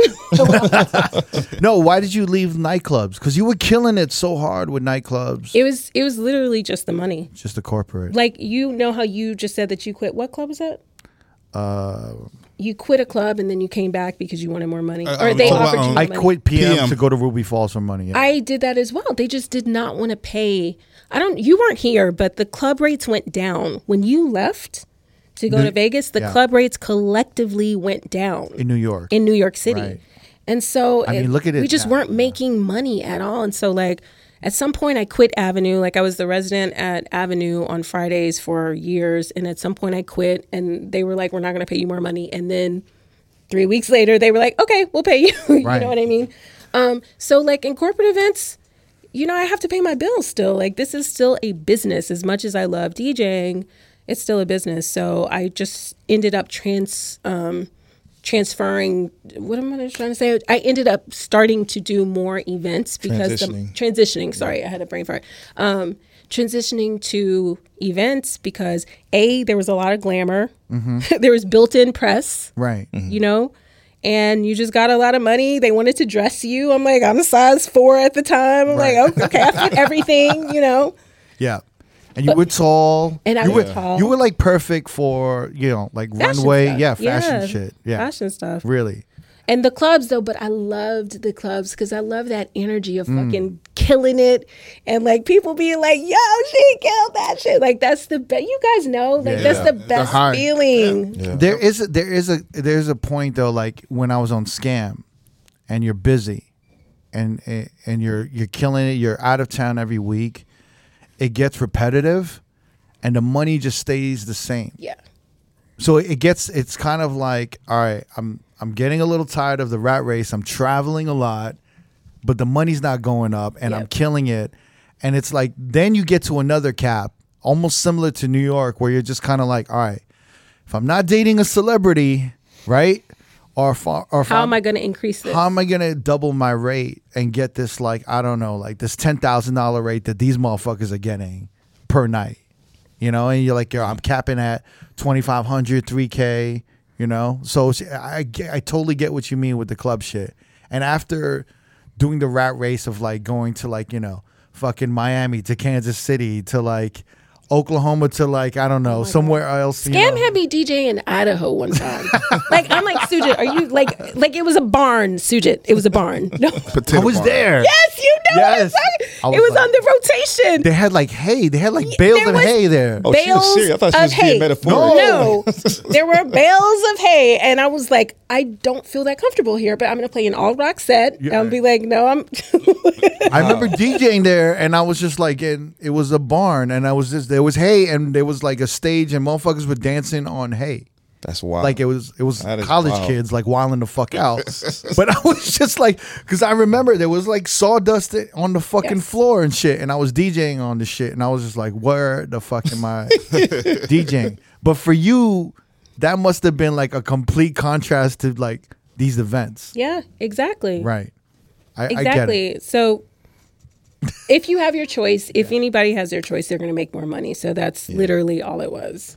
Is this, and did you stay with Scam when you wanted to focus on corporate, or did you feel like Scam represented more of a nightclub, nightlife thing? So you were like, I need to change management, because I know you left Scam, right? Right. Was that one of the reasons? No, and I left on great terms with Sujit. Right. And he understood, but I was like, the reason they brought me on is to be Sky Neller's junior, to take all the jobs that Sky Neller didn't want. Like the leftovers. The right? leftovers. Right. That's why I was brought on. But I wasn't really allowed to grow into my own. They always wanted me, they needed a girl there to take these jobs that she was not going to take, that the money just wasn't enough for her. Right. So at that point, I had started to build my own brand and my own career, but I was always going to be second fiddle To Sky to Neller. Sky And I don't even mean from an ego perspective. I'm talking just dollars, because if there is a high end job that was in Sky's budget, of course they would pitch Sky for it first, which, for sure do that. But it just wasn't fair to me after a while. Mm-hmm. So I just left and I didn't have a manager at all for a while. But I did not want to keep getting pigeonholed into this certain fee when I knew that I could do better than that. Right. And I came and I said to Sujit that exact thing. Yeah. And I was like, there's no beef with anyone. I understand the reason that I was even brought here. Mm-hmm. But I've grown. Like in the 2 years, like now I'm a bigger DJ and I don't want to still be here like that. Yeah. No, that makes sense. Because it becomes this thing of like, I want, I don't know. I want Neva. And we're like, well, Neva's 5K, right? And then like, well, we have, 2K. Do you have who's like Neva? Well, we got D, and it's like, well, how much is D? And there's not even a negotiation. It's just like 1,500. Right. Boom. Oh yeah, we'll take D. They're not trying to get you the No. most money because you're there to play a role. But it's also like 1,500. It's easy. I don't have to negotiate. I don't have to send multiple emails. I don't have to like Invoice. I don't have to. Well, I don't have to like drag this negotiation for 2 weeks. I got the booking. You get your 1,500. Take it or leave it. Yeah. And if you don't want it, then I'll just find someone I have else. a roster. Whoever's the next D Miles. Like, Yeah. well, we got Jamie now. Jamie Right, wants right. 750. So then the management or the agency starts looking at you like 5K, 1,500, 750, And it will you never get- change. It stay like It will that. never change. And then you'll get stuck That's that why way. I left. It will never change. Unless somehow magically, like at that time, you blow the fuck up by linking up with a celebrity or Yes. just something happens. Or otherwise you get pigeonholed into And that's what happened. Right. I get it. That makes sense. And even Sujit, to his credit, when I explained it to him, he totally got it. Yeah. Because it was just business. It wasn't anything personal. Again, I adore Sujit. He's so funny to me. He's just hilarious. But I wanted to grow as a DJ and I wanted to grow in my career. So then when did you start doing like shit for like when did the whole Obama and like Oprah and like we went on tour with Prince? I went on tour with Oprah. I went on tour with Pharrell. Pharrell and Prince, right? You was like Prince's favorite DJ or something. He would hit Not you his up. favorite DJ, which is okay. I heard you were the Sounded a one. little too hard. Yeah, Prince would hit you up and be like, "Yo, I'm here. Like, can you DJ?" Or like, what was going on with that? All right, so I started DJing for Prince because a good friend of mine, Damaris Lewis, she is a model and an actress and a dancer. Prince saw her dance one day and like asked her to go on tour with him, and she became his muse. But she's a good friend of mine. And so, Dee comes to all of our parties. She came to Baby I'm a Star, so she knew like how much I DJ. So she just told him, she said, "Look, you need to hire my girl." So he gave me a shot. I literally DJ'd a date for him. Like the first time I DJ'd for him, it was him and a date. So you doing like a private events for Prince? This is not, I don't really even call it a private event. It was You a just date. didn't catch on. It was Prince and a girl, and she was just DJing for them Prince too. was, Butter. Prince was on a date. Yeah, Yeah, that's what I'm saying. Like a private event. That ain't a private That's not event. an That's event. a That's date. a date. They talking on a date, man. That's extremely intimate. I got there. I thought it was going to be a party. I get there. There's no one here. Prince comes in and he's with a date. And I DJ'd the date for him. Did he float in? He 100% floated in. Oh my god, that would be even more nerve wracking. Did he was he No? specific? Because yes, absolutely. And it's Prince. My God. Like, and you can't play any Prince. Like you're responsible. Oh wait, wait. man, No, you Fuck. cannot play any Prince. Not only for that, Prince. He doesn't want you to play any You're Prince. responsible to read Prince's mind to create a sexy mood While for he's him with and a his date. girl. That's like Yes. impossible. But you did Right, it. but you did it. All I got is sexy. I just hit with what I got. You know what I'm saying? Like, How long was your set for this? it was long. It was a marathon set. It was like 3 to 4 hours. Wow. Just me in a booth, no one else. Prince and his date in a across the room basically Having dinner. having dinner. Did he give you any kind of Yeah. suggestions musically? No, they just said before I got there. They said, but I've been studying Prince my whole life. Yeah. Like Prince Yeah. is my Yeah. You favorite. love Prince. I I, love Prince. Prince. remember that about PM. You love Prince. Love Prince. Yeah. So I just played like my vibe, which is kind of, a Prince vibe. Yeah. Yeah. And he loved it. And then he started hiring me for, intimate events, big events. I did his SNL party. I DJ'd for him. I DJ'd his very last album release at Paisley Park for the album Hit and Run. Oh shit. I DJ'd for his after party for his his last Paris show at La Zenith. Like, it just be it. You know what? I like the story you told on Damon podcast about when you was in Paris and you was just hanging out. Is the craziest story. All right, so I was hired by Urban Decay to do their annual presentation to their parent company, which is L'Oreal. So, and it's part presentation, but it's a lot of meetings all day long because they're showing me their vision. We're going back and forth with music. So they fly me in a few days early.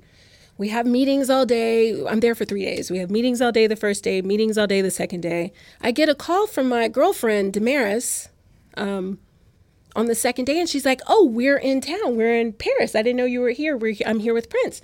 And I said, "Oh, that's amazing. That's so cool. Whatever." She's like, "You should come to the concert." And I'm like, "Well, I've been at work. I've been in meetings all day. It's like 5:00. The presentation is at 8 a.m. The next day.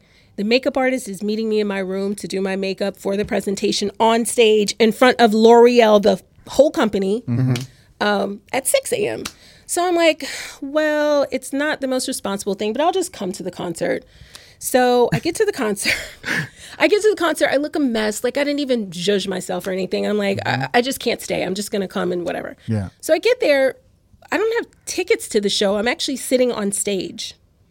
Oh shit! My seat is on stage with like Prince is performing. There's a couch with me and 3 other girls. That's fucking sick. I look a mess though, by the way. That's the most important part of the story is I looked a mess. So I get there, I'm like, oh, and you can't leave early. Now I'm on stage, like I can't even leave early. So now I'm like, all right, so I'm here until 10. But it was incredible. Like we're in Paris. And guess who was sitting next to me, by the way? This is trivia. Snow Allegra. No way. Was one of the girls. Snow Allegra and her manager were on stage with me, and then I think there was another girl with us. Wow. That's crazy. But she wasn't big at the time. She was like a up and coming artist. At the end of once we met, like she gave me all of her information. I used some of her songs on one of my mixes or something. Anyway, she was lovely. So I'm like, all right, so I'm here. It's like 10:00. So I'm like, okay, I really got to go now because I have this presentation at 8:00 in the morning. Damaris is also, once again, she's like, girl, there's an after party. He's making pancakes. You got to come. First of all, who turns down a Prince after party? I should not have gone. But I was like, all right, well, I was like, okay, I'll just go for an hour. It wasn't that far. It was at a club called Silencio. So I was like, all right, well, I'll just stop by. But I'm like, I'm not going to go like this. I look a mess. So I go home, get dressed, get cute. I'm like, all right, I'll just go over to Silencio for a hot second, say hey, whatever. I get to Silencio, hanging out with Damaris. Prince walks in the club. There's a DJ playing, by the way. Prince walks in. He like surveils the area, does what he does. And he makes a beeline over to me and Damaris. And he goes, do you have your laptop with you? And I was like, no, it's at my hotel. And he was like, I want you to spend tonight. Well, Damn. Like, I need you to spend tonight. Can't kiss. tell Prince no. It's 11 p.m. I have a presentation at 8 a.m. The reason I'm here at all is because Urban Decay hired me for this presentation on stage at 8 a.m. and a Prince party goes late, right? It goes late. You haven't even heard the story. So I kind of am like, oh, but you have a DJ already. He's like, yeah, if you don't mind, could you get your laptop? So She kind of said no to Prince on the low. well, no, but I would never, but I was not there on my own. Like I was there so he goes, well, just come play a set. So he sends his bodyguard with me to go get this laptop because I would not have come back. I would have been like, I fell asleep. Right. He sends a bodyguard with me to go get the laptop to come back and DJ for them for this party, this after party. So I ended up DJing until 5 a.m. in the morning. Oh my Lord. You got the makeup artist coming at 6. Yeah. Makeup artist is coming at 6. I love that you remember the details. I'm DJing till the sun, at a club called Silencio, by the way. So I'm DJing until the sun comes up. I have to rush from the club. The makeup artist is already at my hotel when I get there waiting on me. I look like fucking 3-day-old hell, whatever. So she does. So I'm on stage at Urban Decay, like in front of an audience, an auditorium of people about to fall asleep. Like I just didn't have anything in me left to even stay awake. Right. But it was amazing. The party was amazing. It was just like one of the most memorable nights of my life. But it just turned from just, I'll just pop by a concert to sitting on stage at a Prince concert to DJing the after party. So it was kind It's a hell of a story. Did you send an invoice? You know what? Prince was so generous. Really? Never had to hunt him down for money. Like he was so generous, paid on time, paid over. Crazy. So he would have already sent you money just for you DJing. You didn't have He to. sent me money for doing a mix. Like when I did that, when I DJ'd that date for him, his people called and requested that I make a mix with the songs that I had just played at the date. Oh wow. And they started playing that mix before. If they did like a lounge or something, they would play that mix. They would have that mix playing while people like filed in. wow. And he just offered to pay for it. I didn't ask, I would have done it for free, but they just, Do you still have the mitts? I do. Wow. Yo, so Prince really was he just loved your taste of music, which is He used a lot of DJs. No, be Right. very clear. Prince used a variety of DJs, but I was fortunate to play for him many times, and he requested me. and you probably got him laid, right? So he was just like, we got to bring Kiss back. Bring Kiss. Definitely. You guys, can you imagine how surprised I was when I walked in that room and it's just him and a date? Jesus, man. I Him can't What and was a date. going through your mind? Like, oh, he got up, he's dancing now. Okay, let's keep this No, going. there was no dance. That's what I'm saying. It wasn't a thing. They were sitting together, like, talking and eating and stuff. They didn't get up. He came to the booth one time. Should I tell this? Okay. He came to the booth one time during that set because you can't play any Prince, but I would play Prince adjacent things. So I played this song called, I want to say Blue Limousine by Vanity 6. So I played it. I was just being slick because I was playing Prince adjacent stuff. Right. So next thing I know, he opens the curtain. Do you remember the booth at Butter? Yeah. And there's a curtain here. There's a curtain. There's the booth, and then there's a curtain right here that you gotta. Right.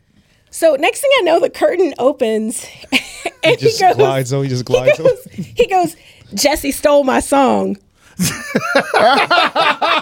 Yo, Jesse Johnson, who used to be with The Time, stole his like bass line and made that track or something like that. It was something to the effect that, like he noticed. Like you couldn't So go he just in- opened the curtain, was he- said what he Jesse stole said? my song, and then closed the curtain and went back to his date? Did he say it jokingly or was he mad when he said it? No, it was jokingly, but in that Prince way. Yeah. So it's joking, but it's like, I see you. You know what I mean? Yeah. But it was so funny because he heard every fucking song. For him to get up, I played Blue Limousine. For him to get up and comment on that song. Jesse so much. Jesse stole my That's the most. That's like the most Prince thing I've ever heard. Like, just open the curtain, say what he got to say. yo, like what? Oh my, Oh my god. God. That's amazing. I know you got to go. Before you go, I want to talk about the Oprah thing because I think that's amazing. Sure. Like we hear about, look, D-Nice is Killing it. Killing right it. now. He's been killing it. He's amazing. But I feel like you and there's a bunch of other DJs have been doing these events and have been kind of under the radar with these celebrities and these superstars and have been like servicing and like DJing and providing the soundtrack for a lot of Black Hollywood that a lot of motherfuckers don't know. Yeah. That they don't even know before D-Nice. Right. You know what I'm saying? So I want to kind of talk about this like Oprah and kind of like this world that you entered. Especially, I don't even know if maybe it happened before you moved to LA, but I kind of want to hear a little bit more about it. Okay. Before you go. Yeah. Okay. So my celebrity DJ career started with Puff at Gold Bar. Me being a type of person that always is kind of seeing like what could potentially happen for me. I said, one of these damn days, Puff or Jay-Z or Busta or somebody's going to walk in this club. And I made a crate of all samples of their songs just so I would have it. I wouldn't be scrambling for it. I just made a bunch of Bad Boy samples. I put all of that shit into a club. And I was like, one of these days, instead of dropping Benjamins when he comes in, I'm going to drop a sample. That's it. I'm not going to say shit. I ain't going to shout him out. I'm just going to drop a sample. Right. So Gold Bar one night, I'm there playing, minding my business. Who walks in? Jay-Z and Puff together. So I just start playing all my Bad Boy samples. I didn't even acknowledge him at all. I just started playing all my Bad Boy samples. Next thing I know, Puff, you remember the booth at Gold Bar where you had to open the door and like it was a couch and stuff. Maybe you weren't here for Gold Bar. I don't know. I wasn't. Gold Bar's DJ booth was actually a small room that had a couch in it. So like your guests and stuff, there was often a party also in the DJ booth. Okay, I've heard about that. Yeah. Okay. So next thing I know, Puff opens the door and he walks up to me and is like, I want you to DJ my birthday party next weekend. Wow. In Miami. Just like that. That's how it happened. No more, no less. That's how it happened. I just play this, the samples. Just and ready. Ready. Lucky and ready. Lucky right? and ready. Lucky and ready. But also the foresight to say, like, this is what I want to do if this ever happens to me. And it just happened to happen. It's so weird. So he walks into the booth. He's like, I want you to DJ my birthday party next week. I'm like, oh my God, blah, blah, blah. But also I'm like, they're never going to call me. I'm like, they're not going to call me. They definitely call me. Jessica Rosenblum called like the next couple days. Wow. She was like, hey, Puff is requesting you. And that was like a big birthday of his. I forget which one it was, but he chartered a plane and everybody rode down to Miami together. Everybody flew back to New York together. It was incredible. And that was my very first celebrity party, but it was one of his big birthdays. I forget because Jay was there. Mary J. Blige was there. It was just like one of his big ones, like he throws now. Yeah. Crazy. So then he started using me all the time. So, and once Puff uses you, and especially back in fucking 2007, 8, whatever, that's the green light. Other celebrities are like, oh, that's the hot shit. Wow. It's funny. The first time I heard you DJ was at Puff's 50th birthday. And I was like, it was MOS, and then he let you go up. I'm sure you probably had to go to the restroom or something. Oh, so it was MOS. I'm like, I didn't DJ that party. Yeah, you were there for like 10 minutes. You did like a quick set. Oh. And then he was because I went up to him and he was recording you. I'm like, dude, you're so proud. He's like, I got to get my baby on footage. I was like, oh. But I heard you do that set. It was like, MOS did the classics in the beginning. But I was like, oh shit, she's nice with it. Like she's mean with it. Like, and then I told Kirk, he's like, oh yeah, funny story. I'll tell you later. I'm like, oh okay. But yeah. I always bring out my Jakissa PM bag whenever I can. Your cape goes on. So then you were just kind of like in the circles, and then everyone was like, oh, Kiss is we need Kiss. Well, they just want good music, and they want, celebrities want someone that they can trust. They, someone that knows how to act in those type of settings. So, so that happened. And then for Pharrell was looking for a DJ. My friend Bevy Smith. Do you guys know Bevy? No. I've heard the name. New York icon. She is an author. She is a girl about town. She's a TV host. Look her up. She's amazing. Good friend of mine. She is friends with Pharrell and was like, hit me up and said, hey, Pharrell's looking for a DJ. So I went in and auditioned for him. I went to a studio in Soho and auditioned for him and got the job and then just started touring with him. I was Pharrell's DJ for about a year while he was on the Steve Aoki tour. It was Aokify America. Do you guys remember that? Remember Steve Aoki was doing this big tour and he would go out and throw the cake at Yes. people? Yeah. Sure. Yeah. So one of his guests was Pharrell. Pharrell was one of the performers that would be on certain dates with him. So I did that. I went to like Hong Kong with Pharrell. We did a bunch of other like private events. And Were you putting together Pharrell's like set list, like what he's gonna perform, or he kind of worked that with you? No, they would tell me what he wanted to do, or we would do it at rehearsal. Shit. Let me hear about Oprah real quick. About the Oprah. You went on tour with her? Oprah, How did you link up with Oprah? Well, again, I was in the right place at the right time because it really wasn't my doing at all. I work for Beats by Dre a lot. Especially when I moved here, I did a lot of their jobs. Beats by Dre actually sponsored Oprah Winfrey's tour. So Oprah Winfrey, Is that through Karen Civil? Not not through Karen.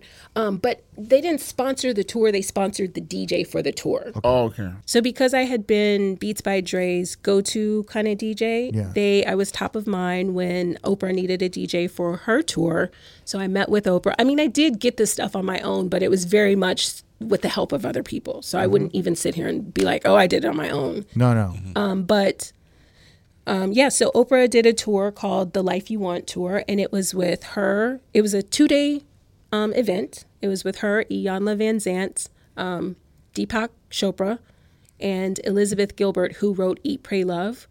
And they would all speak to the crowd for like an hour, hour and a half. And just, it was a wellness kind of thing, a wellness meditation thing. So I was tasked with playing uplifting, fun, but party music to get the auditorium in the right vibe, in the right frame to receive what was about to happen. So, it was a very curated list where it wasn't, it wasn't like NWA type of stuff. It was like very sure. like, but at the same time, they didn't want it to be generic. They wanted it to be something feel good, something to stick to your bones, something, because the music is so much a part of like wellness and, just healing yourself and stuff. So I did, I met with Oprah. She liked me. And so I did this tour with her, and it was probably 4 or 5 months. We went to 8 cities. We did 8 stadiums, sold out.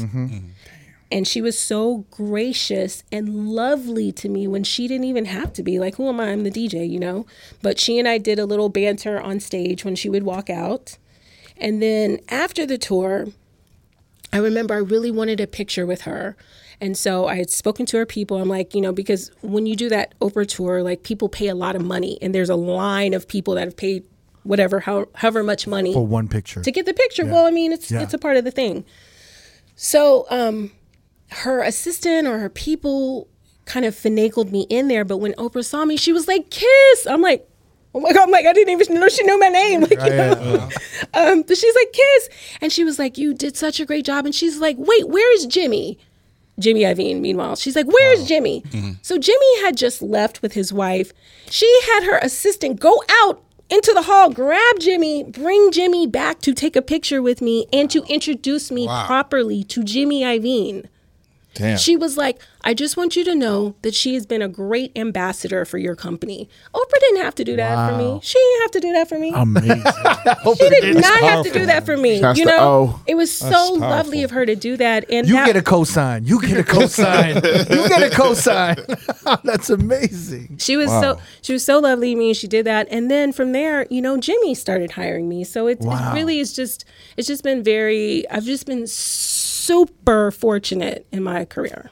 Your musical knowledge, your sensitivity, right? To know what to play for rooms and, just everything, even the preparation you put for all these crates, it all led up to all these things. Yeah. Yo, there's so much we want. Can we do a part 2? With I you? would love that. We got to do a part 2, a current version. Yeah, current version. 'Cause we went back, It was necessary. Yeah. It was good. It was so good to see you and then just talk about it and reminisce about those times. Because we need to talk about you. No, we need to talk about you. We need to talk about you. Okay. We need to talk about you because you've been doing so much. You and MOS, the Oscars. We didn't even touch on the Oscars Red carpet and stuff. everything. Yeah. I mean, you guys. I'm so Got happy. have part 2. I'm so happy for you guys, and you got to let me know when you and MOS's show launch. And I will. everything. 100%. 100%. DJ Kiss, Yes. Kiss the Taylor. Thank you guys. Thanks for tuning into the Road Podcast. Don't forget, every Wednesday we have new episodes on all major streaming platforms. And every Thursday, the video versions go up on our YouTube page. Please subscribe to our channel, youtube.com/Road Podcast. And to find exclusive clips of the pod, please visit youtube.com/DJ City. And we'll see you next Wednesday.